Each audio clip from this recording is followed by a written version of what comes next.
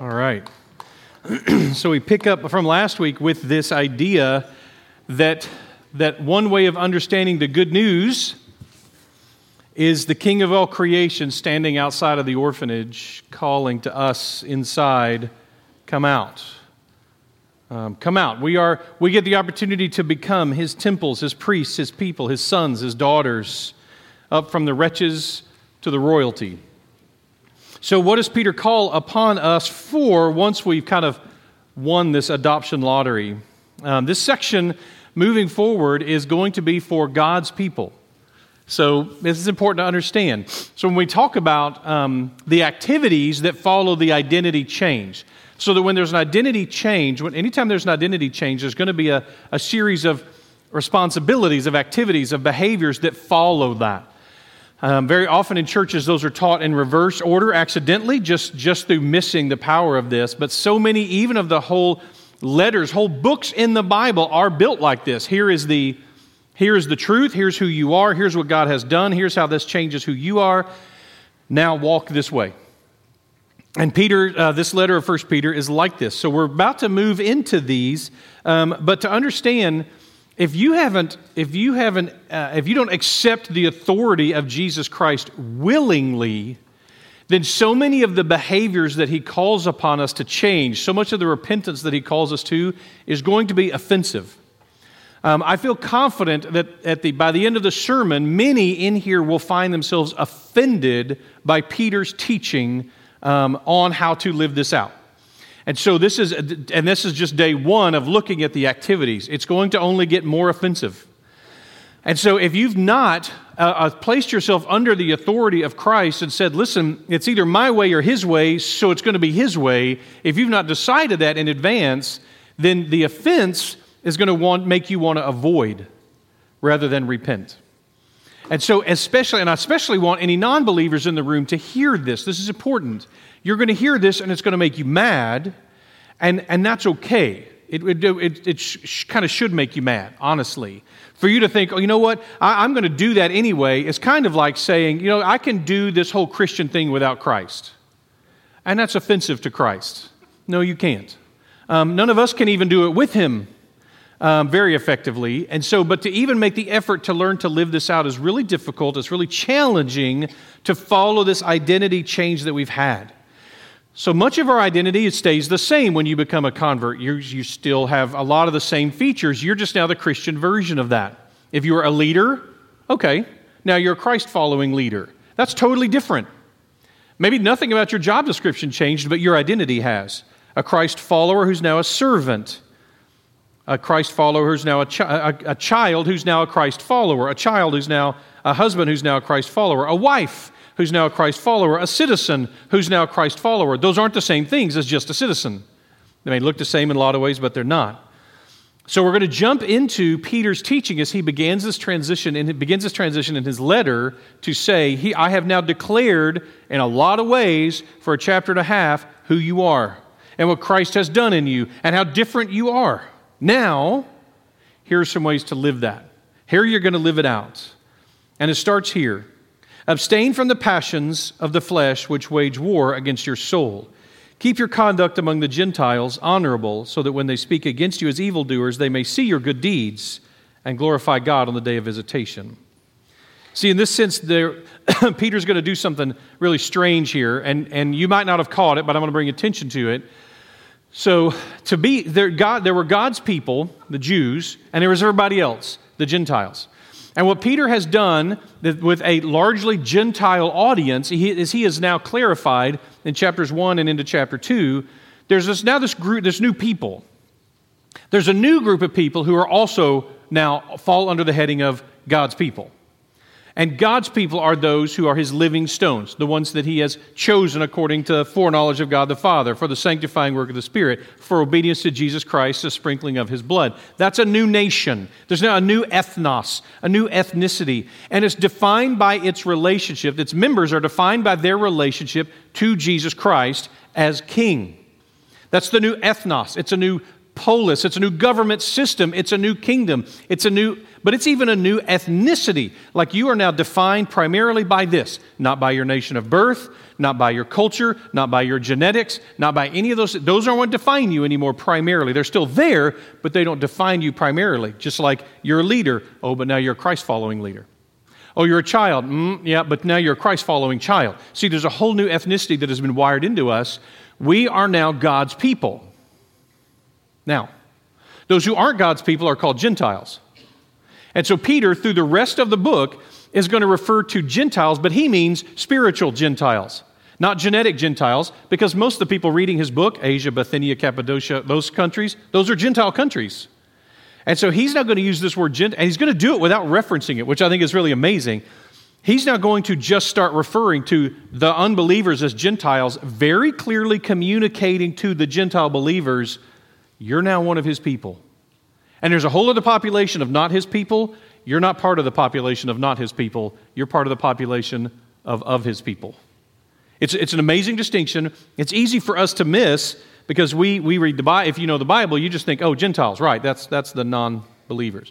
Only in the spiritual sense.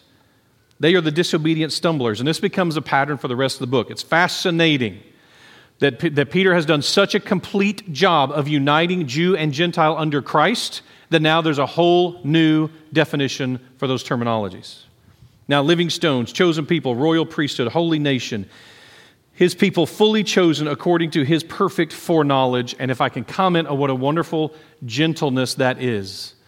Sometimes in Christian theological circles, a debate that people enjoy having is what it means that God foreknows, and how does that play out in how he chooses. And it always strikes me that's a little bit backwards in the way that it's done. People will say, here's what people argue against, and no one should, by the way, no one should believe this version of it, is that God, before the creation of time, looked down through all the people he was going to create. He looked down forward through time. Before he's created anything, everything's just a thought in his head. He looks forward down through creation, and he goes way down there, and he goes, hey, I kind of like that Chris guy. I don't know, he's kind of cool. You know, I mean, I think he's a good dude. He's got some merit to him. I'm going to pick him on my team. Yeah, no, that's not how that works. So anyone who teaches that version of it needs to let go of that. The truth is God's foreknowledge and his choosing is an indication of his great gentleness. God's not like a middle schooler picking somebody to be on his dodgeball team. See, or if he is, it goes like this. He looks down through all of creation, he goes like, oh man, he's kind of slow. He can't throw. Okay, I'll pick him. The idea is that God's foreknowledge, that God would know. He's not picking us because of our merit. He's picking us despite our lack of it. That his perfect foreknowledge is a sign of just how patient and gentle he is and how loving he is, that he would look ahead. I had a client this week who referenced, she said, I just have this fear that someday, thousands of years from now, when we're in heaven and you find out really how messed up a person I am, you're going to go, man, I can't believe I let her be my client. And I was like, oh, believe me, someone in that conversation is going to feel like they got robbed. It's not going to be me. You're going to, when you learn all about me in heaven and you go like, I let you be my counselor? Like, what? My pastor? Wait, what was I thinking? Well, you didn't know. So that's the only excuse you have. So given who we are, here's what Peter says. Peter says, abstain from the passions. Great word. Epithumia. Boiling up, the root here, the idea of the heat of this. Some Greek teachers will come to think of this as opposite of rational, opposite of reasonable. Abstain from these passions. These idea that there's something internally that is out of control. Something's in charge. It's not my wisdom. It's not my intelligence, but something's in charge. That's the picture here. The desires of the flesh that are sinful. At some point, this thinking transitions from mere desire, I like that, I want that, to craving. It becomes a mental decision. If I can, I will, even if it means offending God. That we would say, I want that even if God doesn't want that for me. That's this idea of the lusts of the flesh, of these types of desires. Lust is a kind of mental sin without the opportunity for the body to act on it or without the body acting on it. So it's still a decision, it's still an action, it's just an internal action. And I think we know the difference. I think we can tell the difference. People debate about this, about where those lines are, and I don't know that. I think we debate it because we're looking for some way out of it. The truth is, I think typically we know exactly where those lines are for ourselves, where something goes from being a desire to being a mental engagement, a decision, a choice. It's dangerous, and James kind of parses out for us this difference. James 1:14 begins this way, but each person is tempted when he is lured and enticed by his own desire. The word desire there is the same Greek word as in 1 Peter. When then desire, when it is conceived, give birth to sin, and sin, when it is fully grown, brings forth death. So you would say, okay, so what do we do with this? What do we do with these sinful desires, with these lustful desires? What are we supposed to do with them? Well, we should just say no, right? We're just supposed to say no to them. Like, nope, not going to do that. Well, that's actually not what's taught scripturally. 1 Corinthians 6:18 says that we should flee sexual immorality. Well, that should be fairly obvious. If something is sexual sin, then obviously what the Bible is going to do is say, run, stay away from it. But this passage, this word, doesn't just reference the sexual sin, the action of sexual sin. Now it's talking about the lust for something that's not ours. The desire to obtain something that God doesn't want for us. It's more closely linked to what Paul teaches to Timothy, the young pastor in Ephesus. In 2 Timothy 2:22, so flee, in other words, escape, avoid, youthful passions. Here we have the same word, youthful passions, the same concept. And pursue righteousness, faith, love, peace, along with those who call on the Lord from a pure heart. So gathering together with other people who are seeking purity with God, who are calling upon God with a pure heart, you choose these instead of those. Flee the youthful passions. And by the way, this doesn't say, notice it doesn't say youth, flee passions. It says flee youthful passions. You don't have to be young to have youthful passions. I had a professor, Dr. McGorman, who was 72 years old when teaching the class, and he was teaching through one of the Corinthians, and he referenced this concept. He said that when he was a student, he had a professor, and he named him, but I don't remember who it was, who was 72 years old when he was a professor. And he said, one of the students raised their hand when they were going over this, way back when he was a student, and said, Dr. So-and-so, what's it like to be done with the lusts of the flesh? And the 72-year-old professor said, if it happens, I'll let you know. Okay? And Dr. McGorman, my professor, says, and let me reaffirm this perspective, it hasn't happened for me yet. And so this idea that you don't have to be youthful. The thing is, an older believer can still engage in youthful passions. To do so is to reveal immaturity. When we're still falling into the same passions that are youthful passions, even though we're old believers, what that shows is we have not put childish ways behind us. And to some degree, we haven't. Abstain here is a really cool word. I really appreciated this. Apeko, in the middle voice. Apo, it's two words, apo plus echo. To avoid possessing. Okay, to avoid possessing these desires. Now here's what's wild. It shows up, it's used in a different context than Luke 15:20, but I think it'll help us understand what Peter's asking us to do, commanding us to do in regards to these fleshly lusts.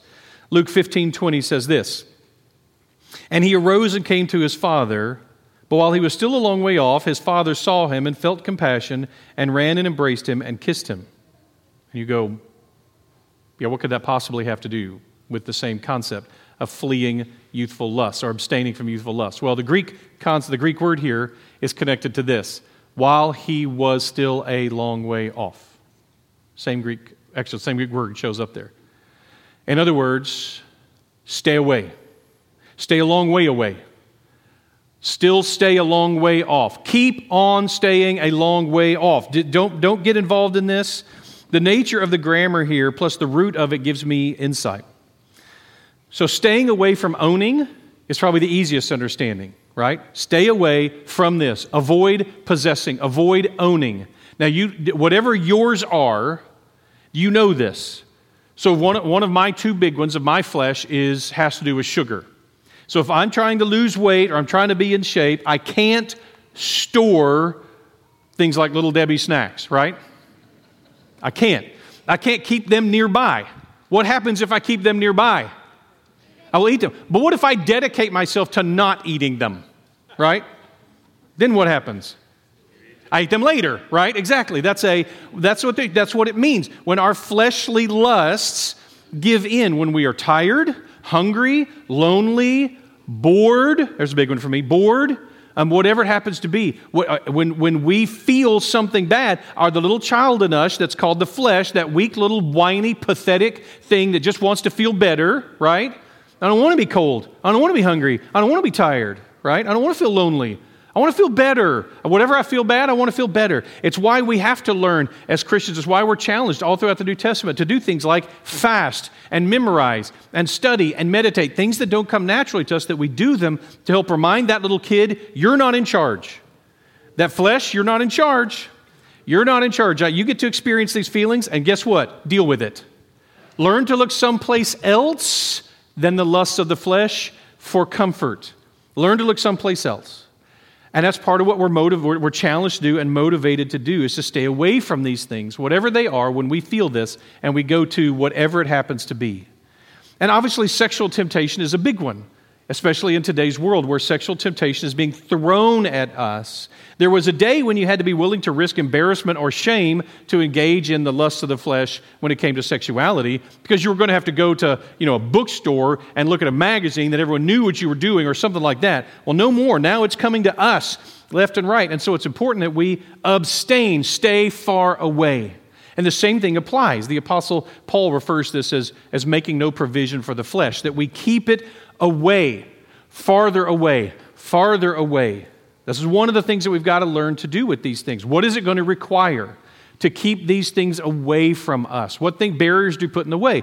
So you go, well, back to the little Debbie snacks mentality. I'm sitting at home and I start feeling, bored or tired. So of course, when you're bored, what do? Well, you eat, right? That's what you're supposed to do when you're bored. That makes total sense. And so you go to the pantry and you start looking around and seeing if there's any stuff, and eventually, you're like, no, there's nothing, right? And you dig a little further, and you dig a little deeper, and you're starting to look for old snacks, like maybe I left something behind from the last time, and you're looking for these, and you find, Bobby Hicks texts me after every sermon, like, hey, I love this insight and whatever. Today he said, what cracks me up most is when you go and then you find some like old stale something. I immediately went to vanilla wafers, the old stale vanilla wafers that got left from the last time you made banana pudding 3 years ago or something like that, and you're like, okay, I'll try those. We get that desperate.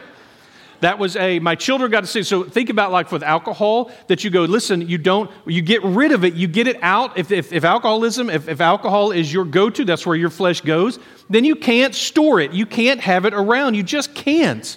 It's not something that you know this about yourself. You go, eventually I want to drink too much. It's just going to happen. So it's got to be gone, whatever it is. There's nothing immoral about owning Little Debbie snacks, but for me, it means eventually I'm going to eat them. And so you have to make no provision. We have this beautiful picture that Joshua gives us, because we look at what it continues to say. But the nature of the grammar here, I want to say, here's the other part of it, this is what I was getting to, is that not only do we have to avoid possessing it, but we have to possess not having it.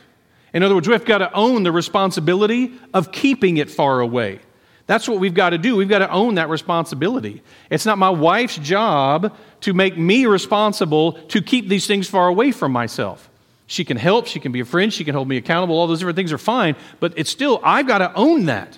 I've got to own these battles. No one can own them for me. It's me and God have to own this under Him and look to Him. Why? Peter says they wage war against our soul. This is not a random drive-by shooting language. This is the word war here. They wage war. This is strategic, intentional. These things are out to get us. They're out to destroy our lives, whatever they are, whatever these addictions are.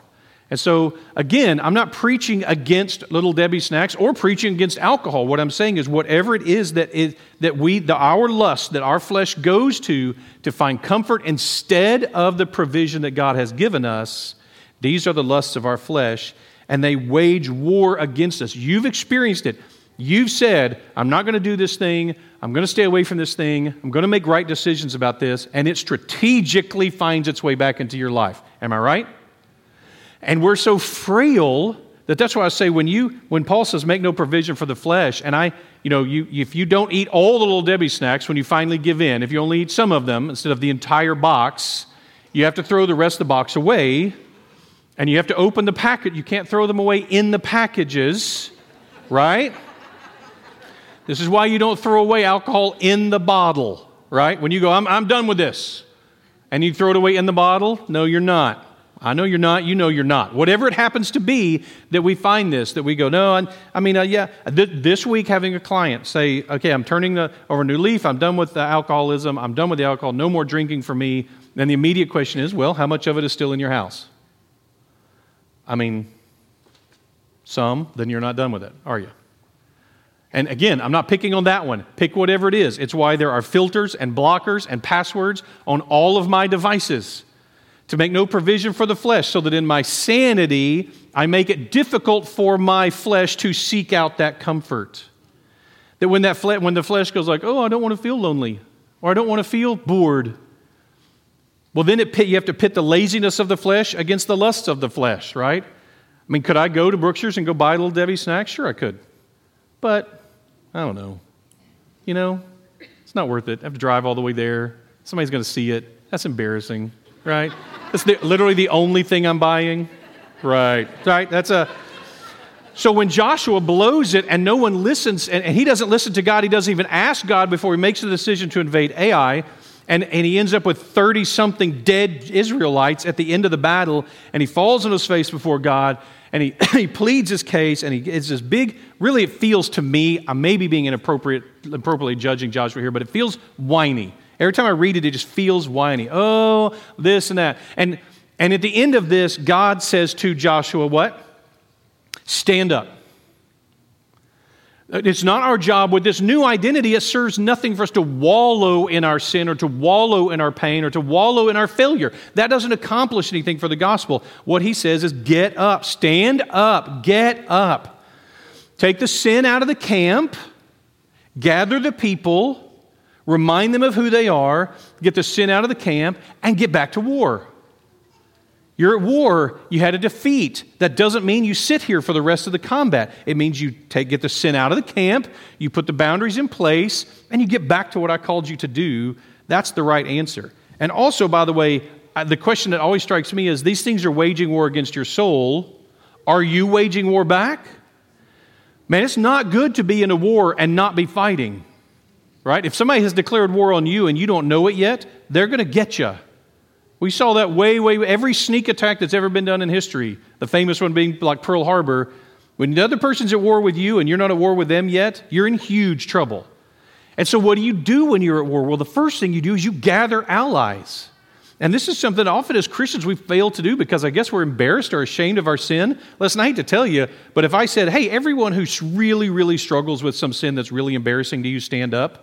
Everyone who didn't stand is struggling with the sin of dishonesty.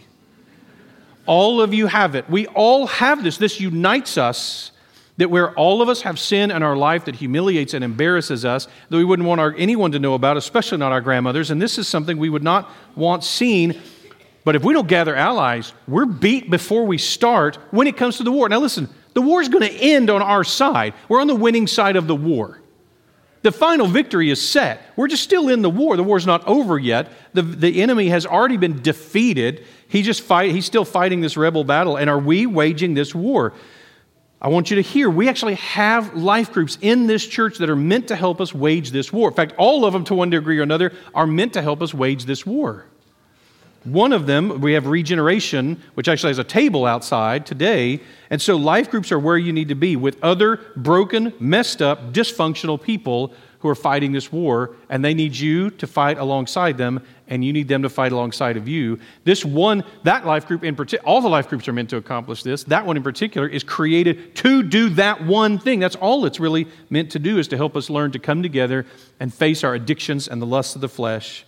So what does it look like to live this out? Well, notice, keep your conduct among the Gentiles honorable, so that when they speak against you as evildoers, they may see your good deeds and glorify God on the day of visitation. So we're supposed to be honorable among unbelievers. That's interesting. We will unpack this more when we get to chapter 3, verse 15 and 16. I'll read it to you so you'll see. But in your hearts honor Christ the Lord as holy, always being prepared to make a defense to anyone who asks you for a reason for the hope that is in you. Yet do it with gentleness and respect, having a good conscience, so that when you are slandered, those who revile your good name in Christ may be put to shame. So in other words, this war isn't only for your soul. It's for all the other souls around us, for those who don't believe. So our conduct needs to be good, needs to be right, needs to be according to this new identity that we have around unbelievers, because there's a war for their soul too, and we want to be on the right side of that. Our prayer is that family, friends, spouses, children, neighbors, coworkers, and random strangers will see the goodness in our lives and desire to know God better. This is direct teaching from Jesus Christ in the Sermon on the Mount, Matthew 5:16. In the same way, let your light shine before others, so they may see your good works and give glory to your Father who is in heaven. That's why we perform these good works. I've always thought it was intriguing, and I stand strongly against this mentality that you always have to have your best face on, have your whole act together when you come to church. And this is the one place where you shouldn't have to. Every place else, you better. Surrounded by unbelievers, yeah, let your conduct be good. Don't show your rough sides there too much. Here, man, you got to have some place. We need the life groups, we need our families, we need our friendships, in order to not have to be on all the time, in order to get to take a break from ministry mode to at least some degree, so that we can sit around one another and not have to be on edge nonstop. Colossians 3:17, whatever you do in word or deed, do everything in the name of the Lord Jesus, giving thanks to God the Father through Him. I hate to say it, but as believers, especially as spouses, especially as parents, whatever we do in word or deed is being done in the name of Jesus Christ, whether we like it or not. People are seeing it and they're going, oh, you're one of those Christians. Oh, Mom, Dad, you're one of those Christians. And we're seeing this version of, oh, that's what it means to be a Christian? Okay, cool. Well, I'll move on from that the first chance I get. Like this, it's being done through the name of Jesus, whether we like it or not. Here's the transition. Who we are needs to translate into what we do, into how we live. And we're going to be doing several things over the next few months to kind of make sure we're prepared for that role as priests and temples out there in the world. One is a wave of invitations. I want to encourage and challenge each one of you who are believers, who are member ministers of this church, to begin developing the habit of inviting people. Now, you can invite them into your home, you can invite them into your lives, you can invite them into the gospel, or you can invite them here to church. I get paid the same no matter how many people come. This is not about getting some kind of bonus. This is about the fact that this is a good place to invite people and they can hear the gospel.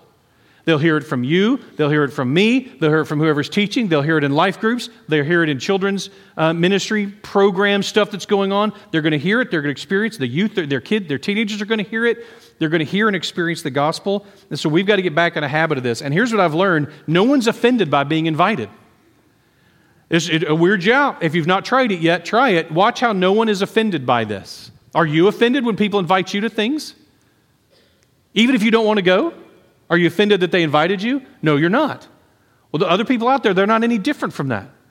You invite them to church, that's going to be super rare for them to be offended by that. Now, they may be offended by the message, and certainly if they get to know any of us, they'll be offended by us over time. That's a given. The hope is that they'll get to know Christ a little bit before, we let them down too badly. But but as far as them being disappointed by being invited, it just doesn't happen. There's a lady a place where I get coffee that I've invited her 2 or 3 times to church. And finally, after the third time, she stopped me and was like, I'm not coming. I was like, okay, I'll get it. She goes, I'm like really anti-Christian. Like I'm really an atheist. I'm really anti-Christian. I was like, well, then you definitely need to be there. Like, listen, we'll get you. We'd love to have you there. Like, come on. And so, but she said, I so appreciate that you keep inviting me. And so it just isn't offensive to be invited to things. So why are we so afraid to do it? If it's because you're embarrassed about something here at the church, that you go, I can't invite people here. We got this weirdness, right? Whatever it happens to be, let me know. And if it's something we can adjust, we will. We've done that over the years. But our goal intentionally is to make this experience a time when no matter who you are, you wouldn't feel too uncomfortable about it, right? It's one of our goals. We'd love to have you do that. To invite them into your home, into the gospel, depending on how well you know them, or at least invite them to church or something that we're doing at church. By the way, when you think about this, it may push you back into about the importance of your conduct before unbelievers, doesn't it? If you say, oh, I'm hesitant to invite this person to church because they know me. Do they know that you're a jerk as a boss? Or that you're a lazy employee? They've heard your idea of a funny joke, or they know what your idea of a party looks like. They know how much time you spend complaining about your spouse. Oops, you're going to feel like a hypocrite when you invite them to church, aren't you? This is another reason to make sure your conduct among the unbelievers is strong. So that when it comes time for them to look for someone who's got it together, they'll come to you. Now, you don't have it together, but you know who does. And that's where you push them. That's where you point them. We want to be the ones who are weird we are weird out there in the world because of these things. And that they see that. Everybody else is panicked because of the cashier's going slowly, and you're the one who's fine. That's fine. But we're going to all be like, it's God's time anyway. Right? It's His life, not my life. He wants me to spend 20 minutes in this line, 20 minutes of His life in this line. That's kind of His problem, not mine, isn't it? That we learn to take a very different attitude when it comes to things that we face out there in reality. And people see that, they'll be like, what? That's just weird. Like, yeah, it is weird. I'll tell you about it. This is where Peter starts. I'm hesitant to even talk about this since it's so far removed, this topic he's going to jump into. It's so far removed from any conversations that we've been having around here. He wants us to talk about our relationship to the civil governing authorities. And since we don't ever have to wrestle with that in today's world, just not sure that we should not just skip this, right? You ready to be offended? Okay, verse 13. This is Peter's. You talk to Peter and the Holy Spirit, not me. Be subject for the Lord's sake to every human institution, whether it be to the emperor as supreme or to governors as sent by him to punish those who do evil and to praise those who do good. For this is the will of God, that by doing good you should put to silence the ignorance of foolish people. The basic understanding of authority, which we've gone over several times. Needless to say, we needed to go over it several times during the whole COVID crisis. But this passage and its sister passage, its mirror passage in Romans 13, teaches very clearly that we must respond to the highest authority in any given topic, in any given situation. And so that we respond to the governing authority in our life, but always we defer to the highest authority.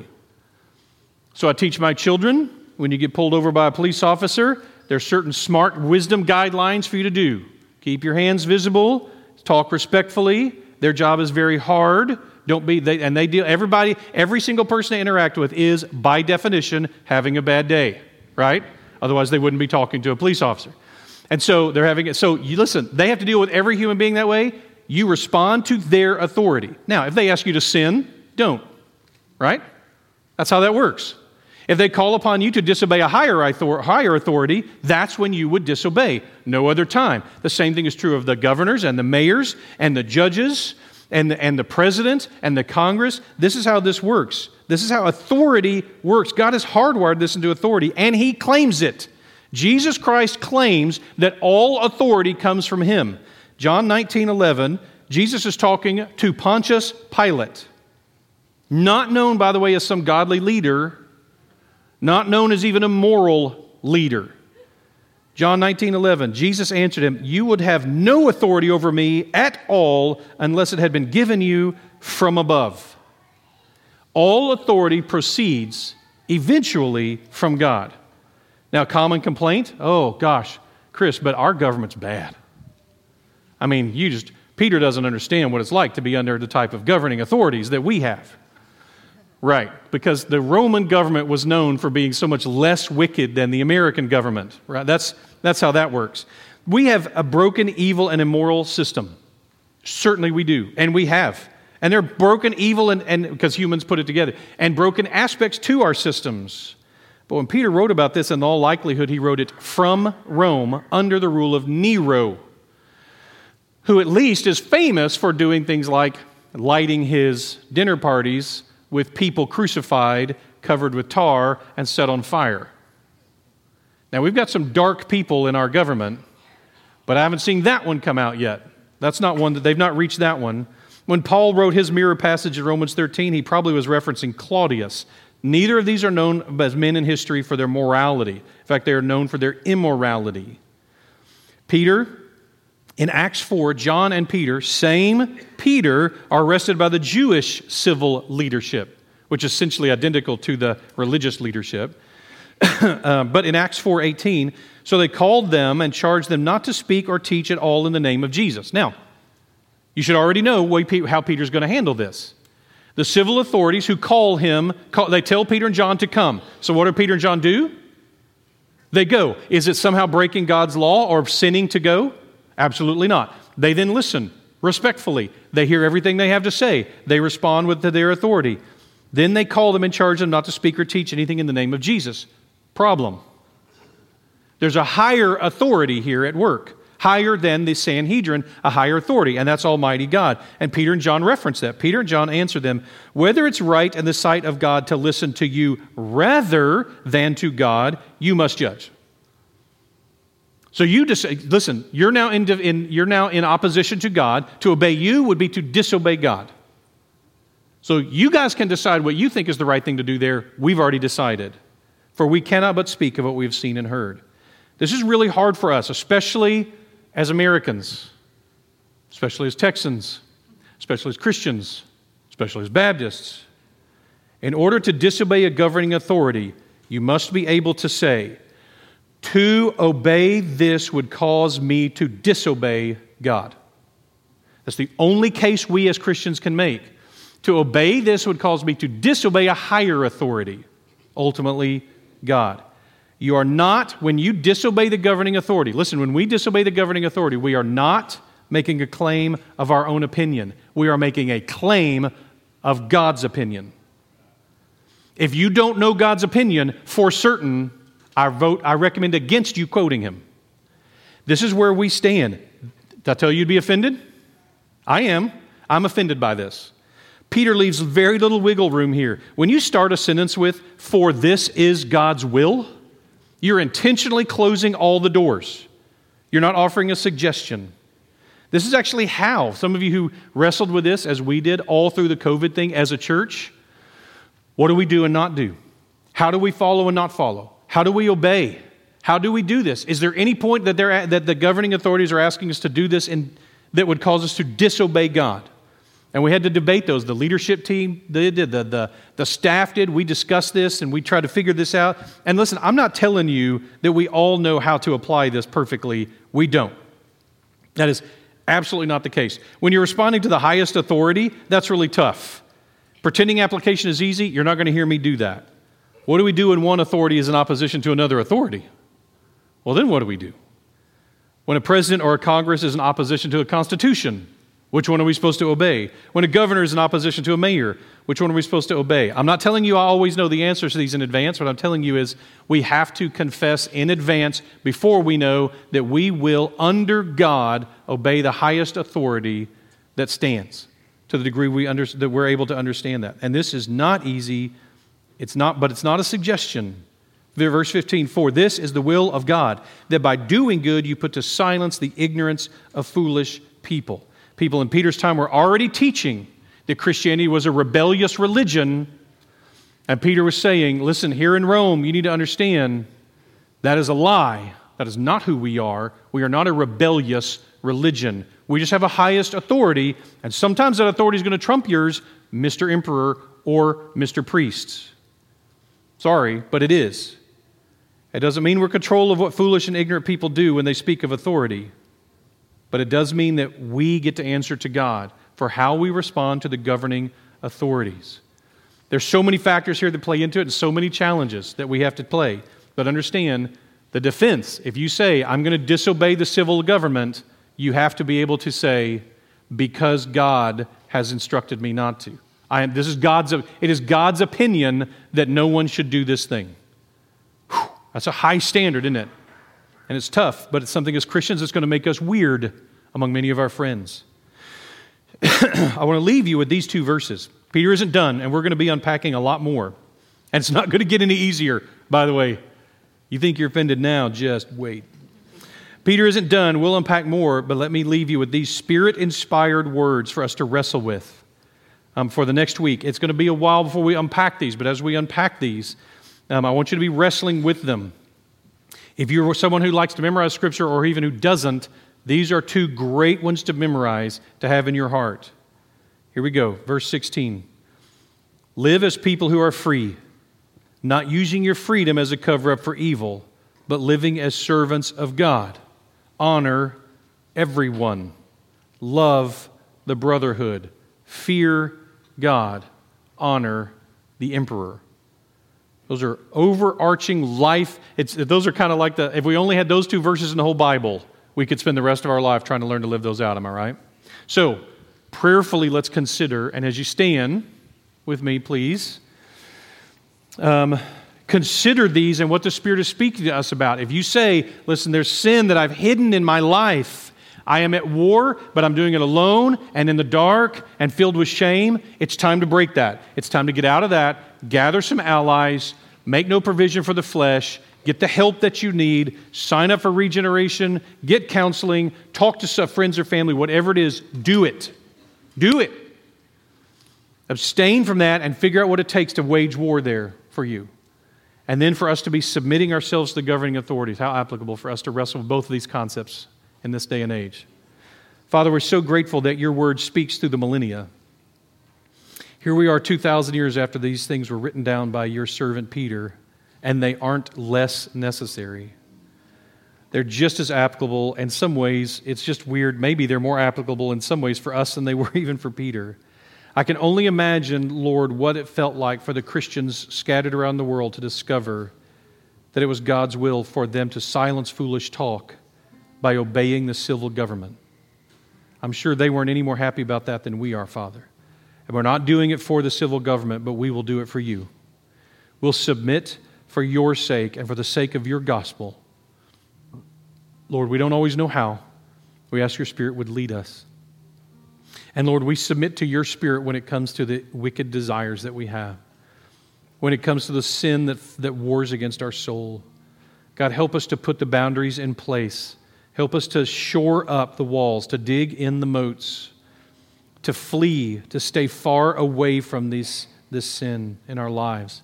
And Lord, help us to surround ourselves with other believers who can encourage us and challenge us and help us and pray for us and stand alongside of us.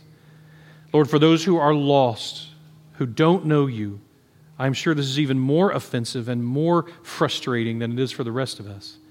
I pray your Spirit would work in mighty ways in the hearts of all of us to conform us to what you have for us, this good gift. Call us out of the orphanage, Lord, and into your loving arms forever. It's your Son's name we ask it. Amen. So as we sing now, if you can sing, you may need to pray. Especially today, you may have stuff you need to come and leave at the altar. Do it. Do that. If you need to reach out to other people, do that. If you'd sign up, Regen, when you leave here, go for it. Out there at the table. Whatever it is that God's leading you to do, I pray that you would do that. For everybody else, be praying right now. Pray for everybody else in the room as you sing.